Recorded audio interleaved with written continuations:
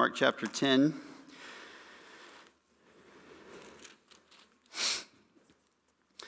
A couple of days ago, I was driving with my daughter, and there was some traffic in the way, so we took a detour, and then I realized we ran into some other traffic going that way, so we took another detour, and eventually we made it to our destination. But I was reminded of that as I considered what we're doing this morning. We're on a detour a little bit from the going through section by section the book of Daniel, and considering angels and demons and how we are to respond to them, but including last week's guest speaker, and then this morning we're taking a little bit of a detour even from that this morning as well.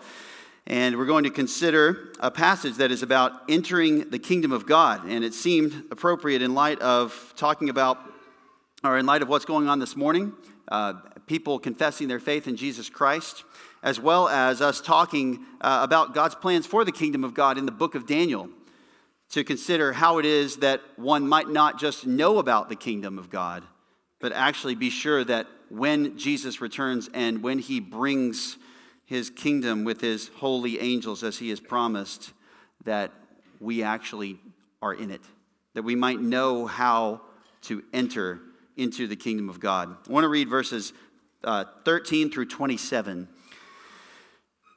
And they were bringing children to him so that he might touch them, but the disciples rebuked them. But when Jesus saw this, he was indignant and said to them, "Permit the children to come to me. Do not hinder them, for the kingdom of God belongs to such as these. Truly, I say to you, whoever does not receive the kingdom of God like a child will not enter it at all." And he took them in his arms and began blessing them, laying his hands on them. And as he was setting out on a journey, a man ran up to him and knelt before him and asked him, "Good teacher, what shall I do to inherit eternal life?" And Jesus said to him, "Why do you call me good? No one is good except God alone. You know the commandments: do not murder, do not commit adultery, do not steal, do not bear false witness, do not defraud, honor your father and mother." And he said to him, "Teacher, I've kept all these things from my youth up." Looking at him, Jesus felt a love for him and said to him, "One thing you lack. Go and sell all you possess and give to the poor, and you will have treasure in heaven. And come, follow me." But at these words he was saddened, and he went away grieving, for he was one who owned much property. And Jesus, looking around, said to his disciples, "How hard it will be for those who are wealthy to enter the kingdom of God." The disciples were amazed at his words, but Jesus answered again and said to them, "Children, how hard it is to enter the kingdom of God. It is easier for a camel to go through the eye of a needle than for a rich man to enter the kingdom of God." They were even more astonished and said to him, "Then who can be saved?" Looking at them, Jesus said, "With people it is impossible, but not with God, for all things are possible with God." As we arrive at this section, you may have noticed already that in the order of the narrative that Mark describes, there are a couple of instances, a couple of events that stand quite in interesting juxtaposition to one another. Side by side, these two events have a message for us. And the message is that there are two different ways of approaching Jesus, two different dispositions as for trying to make your way into the kingdom of God. And the difference and the distinction between these two approaches and these two dispositions literally is a matter of life and death. Not just temporal life and death, but eternal life and death. It is an eternal matter. It is a matter that determines your destiny. How do you approach the kingdom of God?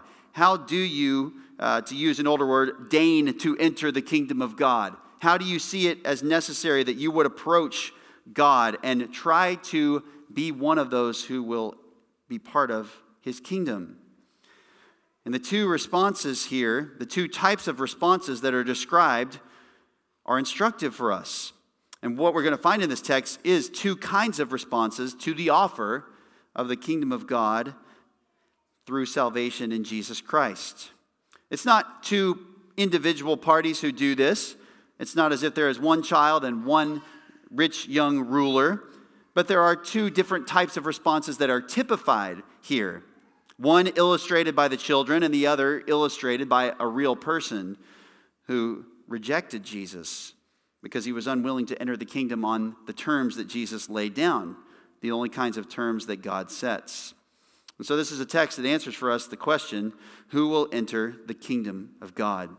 In verses 13 through 16, we learn the way that we must respond if we are going to enter the kingdom of God. That is, you must receive the kingdom through childlike faith. You must receive the kingdom through childlike faith. It says that they were bringing children to him so that he might touch them. There is a crowd of people in verse 1, the scene here.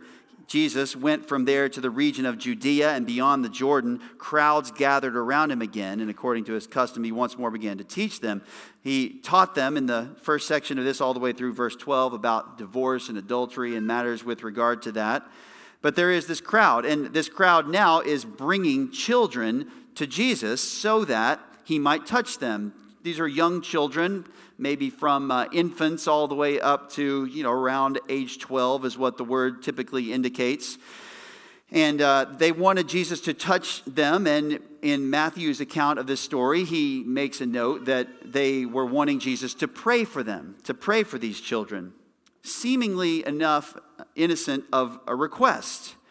But the disciples, these holy ones, or so they thought in their own mind, rebuked them. They rebuked these children. Now, it's not as if this is just some isolated incident with regard to the disciples. They are in the habit, the recent habit, in fact, of rebuking people for all kinds of wrong reasons.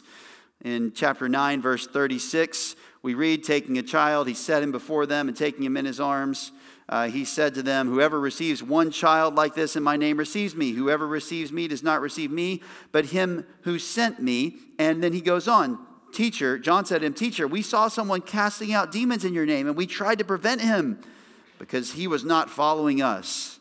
And Jesus says, don't hinder him. There's no one who will perform a miracle in my name and be able to soon afterward to speak evil of me, for he who is not against us is for us. So he recognizes, or Mark acknowledges, that these disciples they tend to do this right now. And the problem here is they're wrongly limiting people who can come to Jesus. They think that they are the gatekeepers for access to him. And it's not just that they're trying to keep certain people away from him, but they're doing so on the wrong terms. And so Jesus has a problem with this. Jesus has a problem with their activity. And this means that in verse 14, he rebukes the children. The disciples reject the children, but Jesus rebukes, not the children, but the disciples. Jesus rebukes his disciples. The disciples rebuked the crowd for doing this, but Jesus has another target for his rebuke. And it says, when Jesus saw this, verse 14, he was indignant. He was really angry. It was as if he couldn't believe that they would do this. This is displeasure expressed strongly. And he says to them, do not get in the way. Permit the children to come to me. Permit them, allow them. Don't hinder them, he says. Don't make it difficult for these children to get here. Don't stand in their way. Don't tell people not to bring them. Let them come to me. Don't hinder the children from coming. And he corrects their understanding about something. And this is the reason why Jesus said that he wants the children to come to him. And it isn't just because Jesus loves the little children, although Jesus is quite loving toward them, is he not? When we read in verse 16, he took them in his arms and began blessing them, laying his hands on them. But it's because children coming to him come with a certain attitude that not everyone comes to him with. And it is a temporal or a physical representation of the kind of attitude that everyone who comes to Jesus must have if they're going to enter the kingdom of God. Here, Jesus corrects his disciples, and he says, the kingdom of God belongs to such as these. Permit the children to come to me. Do not hinder them. This is the kind of person. This is the kind of attitude expressed in a person who enters the kingdom of God, who possesses the kingdom of God, who inherits it, to whom the kingdom of God belongs.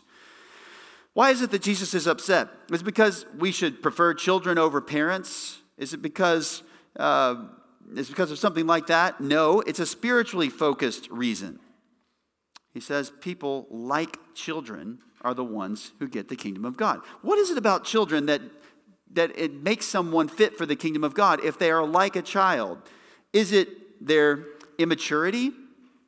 Is it their ignorance of certain things because they haven't learned it yet? Is it because they don't care about adult kinds of things? No, it's none of that. But there are things about children that are true in approaching someone in the way that they act that are representative of what someone must be like if they come to Jesus. They're helpless in certain ways. They need help from others. They're dependent. They are guileless. They're not trying to trick you in the way that they come to you. This is not necessarily the case that children never practice any kind of guile or deceit, but there's a sincerity that's implied here. They're not trying to earn their way to you. In addition to this, these are people that don't really seem as important to certain people in the world. Jesus sees them, sees that they are. Children are trusting. They come to you in these ways. The significance of children coming, they're not impressive. They're not the ones who are going to bring a whole lot to Jesus in terms of what they offer. They don't have the money to bring. They don't have position and prestige. They don't have a lifelong accumulation of things that they can impress Jesus with. And so they have, in one sense, nothing to offer him. Sometimes we think that this is who Jesus wants or needs. The impressive people, the people who have really done well in life, the people who are something, who are important in the sight of the world. They have something to offer. But Jesus says it's just the opposite. It's people who come with no pretense, no claim of merit. They're not trying to bargain to get Jesus. And in fact, it's the people that very often the world thinks, and we're tempted to think, doesn't matter so much.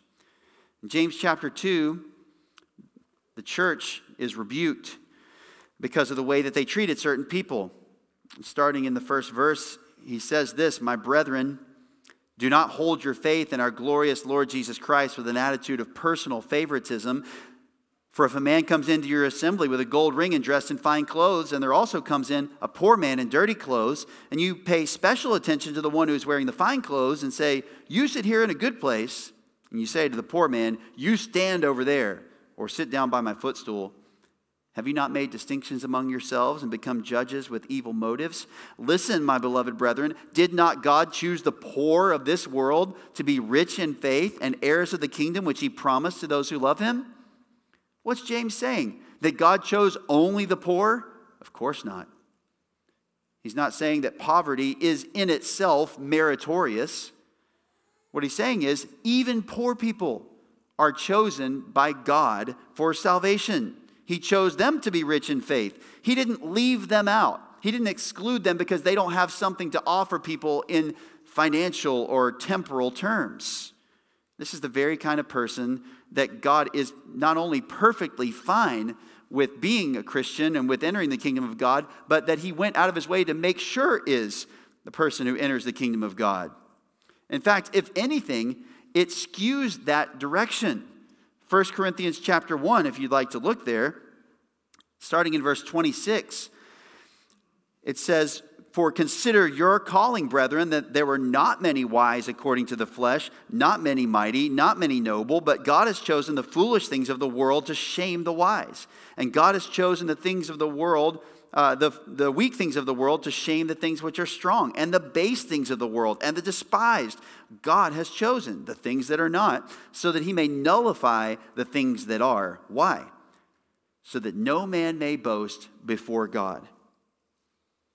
When God brings people into his kingdom, he doesn't want them to get there and say, I'm here because I deserve it or I earned it. He wants them to not boast before him, to not be proud, but to be humble and to recognize that everything they have is a gift from him.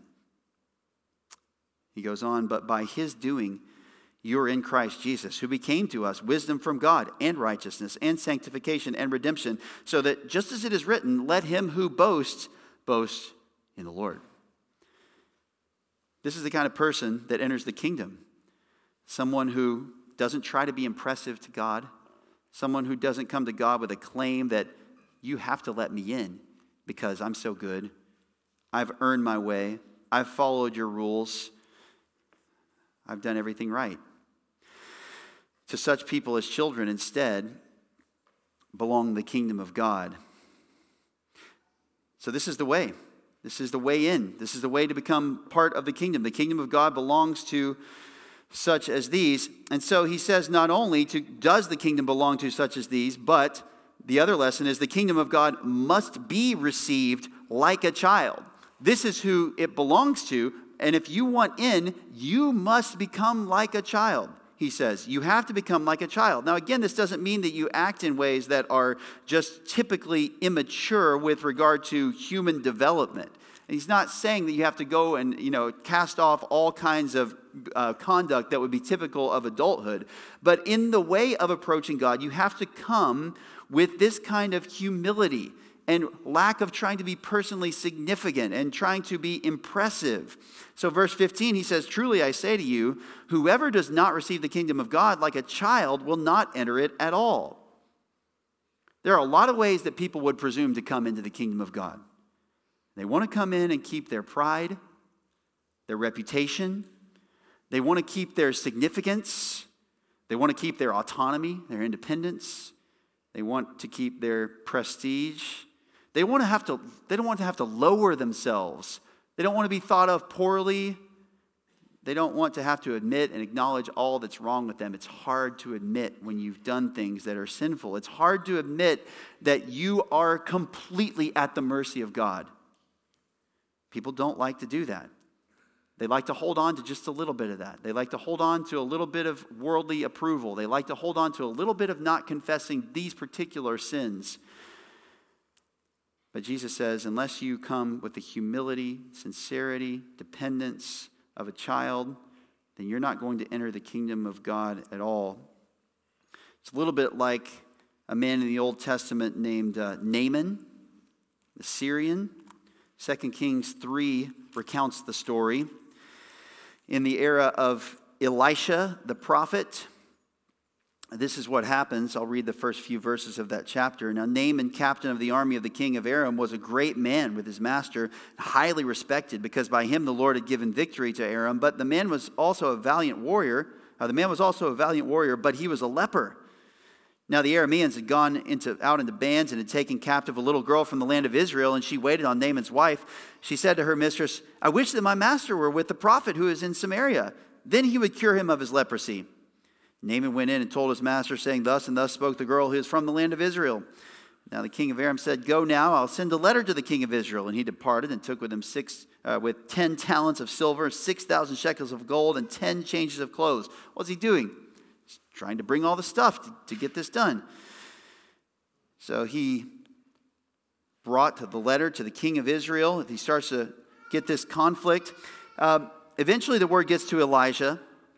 Verse 8, it happened when Elisha, the man of God, heard that the king of Israel had torn his clothes, that he sent word to the king saying, why have you torn your clothes? Now let him come to me, and he shall know that there's a prophet in Israel. So Naaman came with his horses and his chariots and stood at the doorway of the house of Elisha. Elisha sent a messenger saying, go and wash in the Jordan 7 times, and your flesh will be restored to you, and you'll be clean.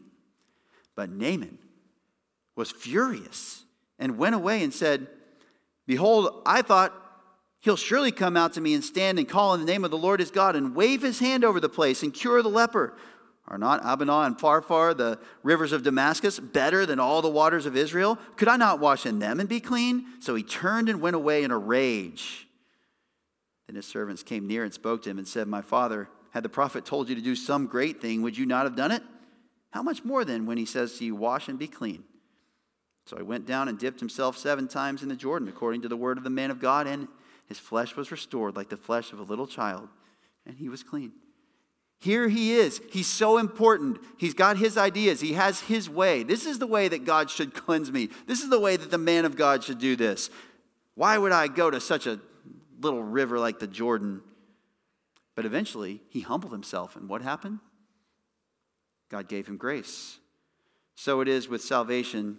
People want to do it their way. They want to do it in a way that maintains their pride, their reputation, their prestige. They don't want to have to humble themselves. They just add Jesus to their own self-righteousness and want everything to be okay.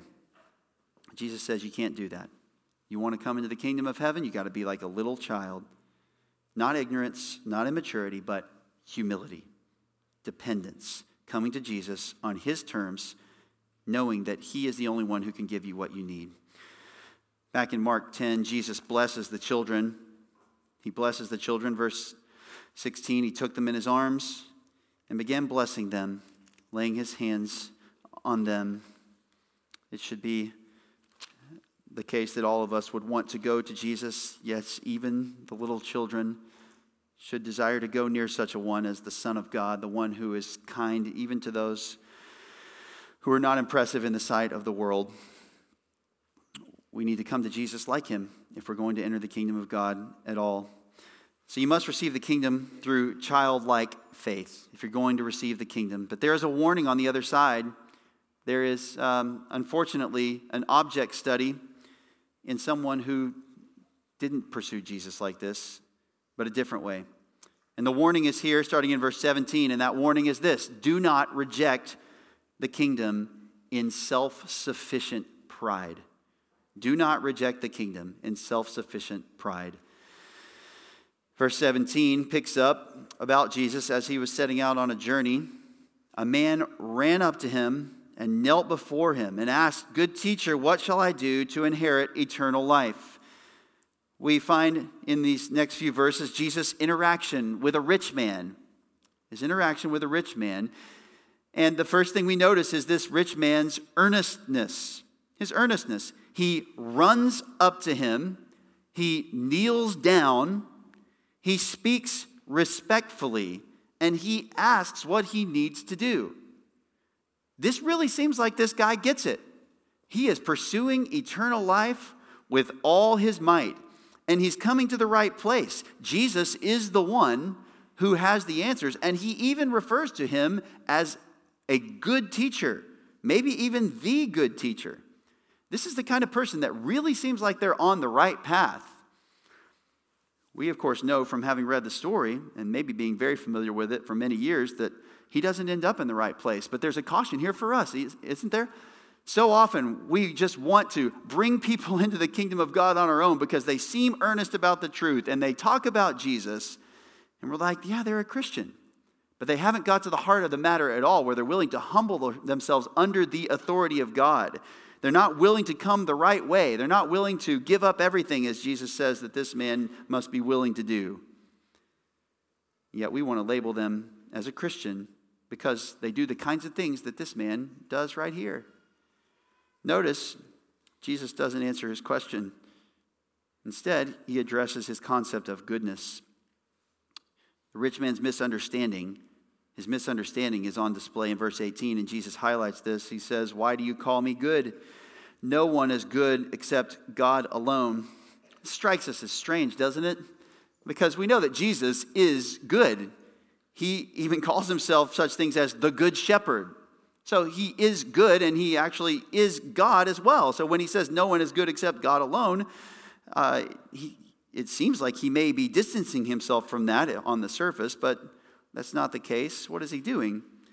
Well, he is simply trying to elevate and say, if you're looking at a human as the standard of goodness, then you got to make sure you get this right instead. God is the standard.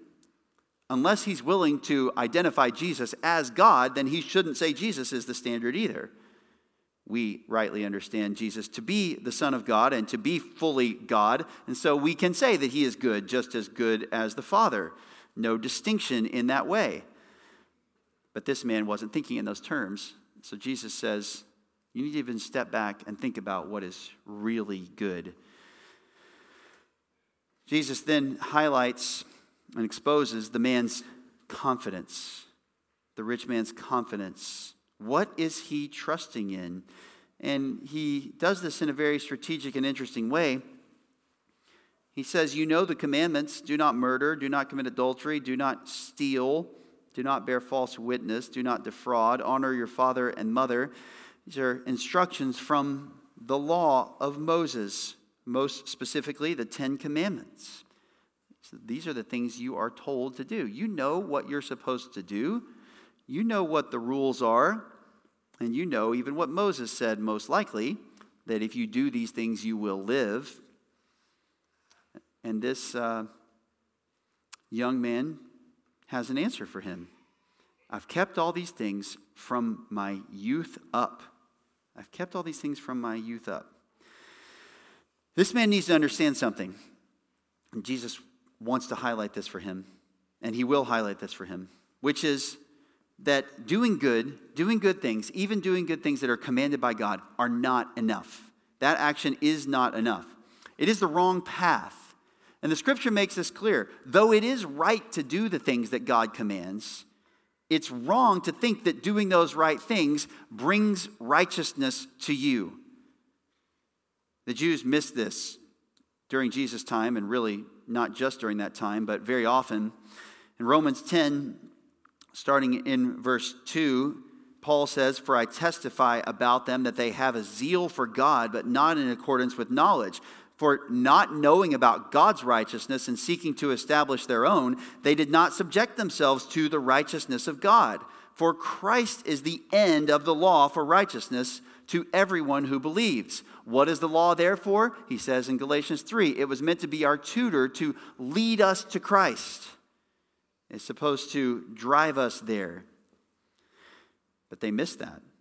Paul himself testified about this in Philippians 3. He says, "If anyone else has a mind to put confidence in the flesh, I far more, circumcised the 8th day, of the nation of Israel, of the tribe of Benjamin, a Hebrew of Hebrews, as to the law, a Pharisee, as to zeal, a persecutor of the church, as to righteousness which is in the law, found blameless." He identified himself in this way just as this young man did, and they looked at the law and they said, "Look, I've kept all this stuff." And Paul thought that that made him righteous in God's sight. But when he came to Christ, he realized that's not the way things work. Even if you could, hypothetically, keep this perfectly, the law was not given for this. It was not given for righteousness. There's another way, and it's the way we have to enter. "Whatever things were gained to me, those things I've counted as loss for the sake of Christ. More than that, I count all things to be lost in view of the surpassing value of knowing Christ Jesus my Lord, for whom I have suffered the loss of all things and count them but rubbish, so that I may gain Christ and may be found in him, not having a righteousness of my own derived from the law, but that which is through faith in Christ, the righteousness which comes from God on the basis of faith." This this young ruler seemed to think that if he did the commandments, that this could get him to eternal life, or at least he had been doing them with that in view. Paul most definitely thought that righteousness came from doing the law, but as it turns out, he had to actually find righteousness another way. If he was going to stand before God with no guilt and being treated as perfect, it couldn't come through the things that he had done. It had to be through abandoning everything about himself and putting his faith in Jesus Christ. The righteousness which comes from God on the basis of faith. This ruler, this man, had a misplaced faith, just as the Apostle Paul in his former life had a misplaced faith. It was in doing all the things that he did. It was in all that he had and all that he had done, and not placing his faith upon another object, namely the person of Jesus Christ.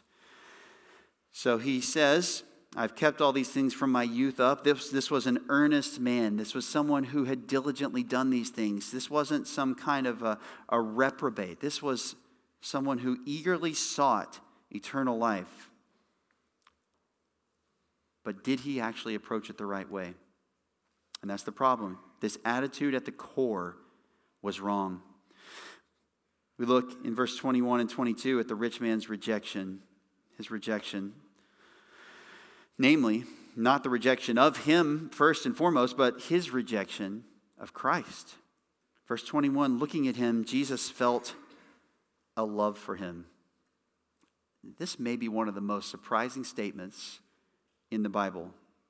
This is not the way that we hear people talk about unbelieving people, is it? But Jesus, of all perfectly righteous people, felt a love for this man. He can see that this man is depending upon his own righteousness. He observes that, but he sees that he's earnest. He cares for him. He feels compassion upon him. This is a challenging example for us. Jesus is the one who does not condone sin. He has just rebuked his own disciples. He's not against calling out sin where it's there, but he also looks at this man and says, I have a love for him. I care about him. And so he says, one thing you lack, go and sell all you possess and give to the poor. You'll have treasure in heaven, and come and follow me. As we well know, Jesus is not saying salvation is by giving away all your possessions. In fact, you can do that, 1 Corinthians 13 says, and be nothing. In Acts 5, we have an account where it's very clear from Peter that when Ananias and Sapphira sold their house, they could have just kept the money, and there would have been nothing wrong, except that they lied and said that they gave all the money that they got from the sale of the house. But there was nothing wrong with just keeping the money. It was theirs. You don't have to become poor to get eternal life. So what's Jesus doing? Well, he's testing him. He's putting him to the test. What are you willing to give up for the sake of Christ? What are you willing to give up for eternal life? And he says, you got to follow me. And in your case, what you've got to do, you got to sell all your stuff and give it to the poor, and then you'll have treasure in heaven. And you come and follow me. He wasn't willing to do that. Verse 22, at these words he was saddened, and he went away grieving, for he was one who owned much property. And here he is, and Jesus has put his finger just on the right place to expose that this is not the kind of person who's going to enter the kingdom. This is the breaking point. He's grieving. You would think that he would say, well, now you've answered my question. Thank you. Because this is what he asked up first. Good teacher, what do I do to inherit eternal life? But now that Jesus has told him the one thing he's missing, he says, I'm not down with that. I'm not willing to do that. And I'm not willing to follow you. He was willing to add a lot of good works, but he wasn't willing to give up that which he held most dear to have eternal life. There is a lesson there, is there not? Many times people want Jesus, they want eternal life, but they're unwilling to come to him because they are concerned about what this might mean for them to have to give up. He was forced to make a choice, his possessions or eternal life, and he chose wrongly. Jesus here draws a line in the sand for him and for us. What are you going to choose? Your stuff, your situation in this life, or eternal life? He was one who owned much property, but he gained the world and gave up his own soul. How does Jesus talk about this? Let's consider his interpretation of what just happened. Jesus' interpretation of the rich man's rejection. Jesus says, he speaks of the difficulty of entering the kingdom. Verse 23, looking around, he said to his disciples, how hard it will be for those who are wealthy to enter the kingdom of God. This may have been surprising to them by mere virtue of the fact that richness or wealth was connected in many ways with, in their expectation and their understanding, with righteousness. You know, if you're wealthy, then this must mean something. Here, he says, it's very hard for someone to enter the kingdom of God. The disciples were amazed at his words, but Jesus answered again and said to them, children, how hard it is to enter the kingdom of God. It's easier for a camel to go through the eye of a needle than for a rich man to enter the kingdom of God. Why is it so hard for a rich man to enter the kingdom? Because they have to be willing to give up all the stuff that makes them feel secure, that gives them all the stuff they value in this life. That's why it's especially hard for someone who is rich, but not just rich in exact financial terms, but who has anything. People who are impressive, people who have reputation, people who have friends, people who are well-liked, people who are popular. It's very difficult for them to give those things up. When you long for that stuff, just understand the danger that that presents. It's easier for a camel to go through the eye of a needle than for that. The disciples get it. They were even more astonished and said to him, then who can be saved? They say, this is not even possible. How can this happen? But Jesus says, there is a possibility of entering the kingdom of God. With people it is impossible, verse 27. But not with God, for all things are possible with God. God is merciful. God is gracious. God is powerful. He is able to be kind to us. Even though we are blinded by Satan's lies and deception, even though we're blinded by a love for this world, 2 Corinthians 4 says that God, who said light shall shine out of darkness, is the one who has shone into our hearts to give the light of the knowledge of the glory of God in the face of Christ. He opens our eyes. He's gracious to us. He sent his son Jesus into the world so that we might believe in him. And he shows us his grace in the salvation that we receive. All things are possible with God. Even someone who has rejected Christ, someone who has not come to salvation, can turn to him. If that's you this morning, you can do this. It's a good time for self-evaluation, and it's a good time for giving thanks. Because none of us on our own would respond in this way.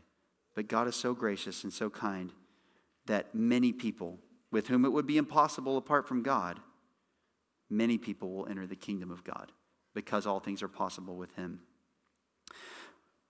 We're going to pray, and in a moment we'll hear about those who are entering the kingdom like children. Let's pray. God, thank you for this time. Thank you that we can have a salvation that comes that's not dependent upon our own impressiveness, our own self-sufficiency, anything that we possess, but only what you give. Father, we thank you for this time when we can come and hear about those testifying to your grace. And we pray that you would be abundantly merciful to those who have not received your grace, that they would be encouraged from this text to respond to the gospel.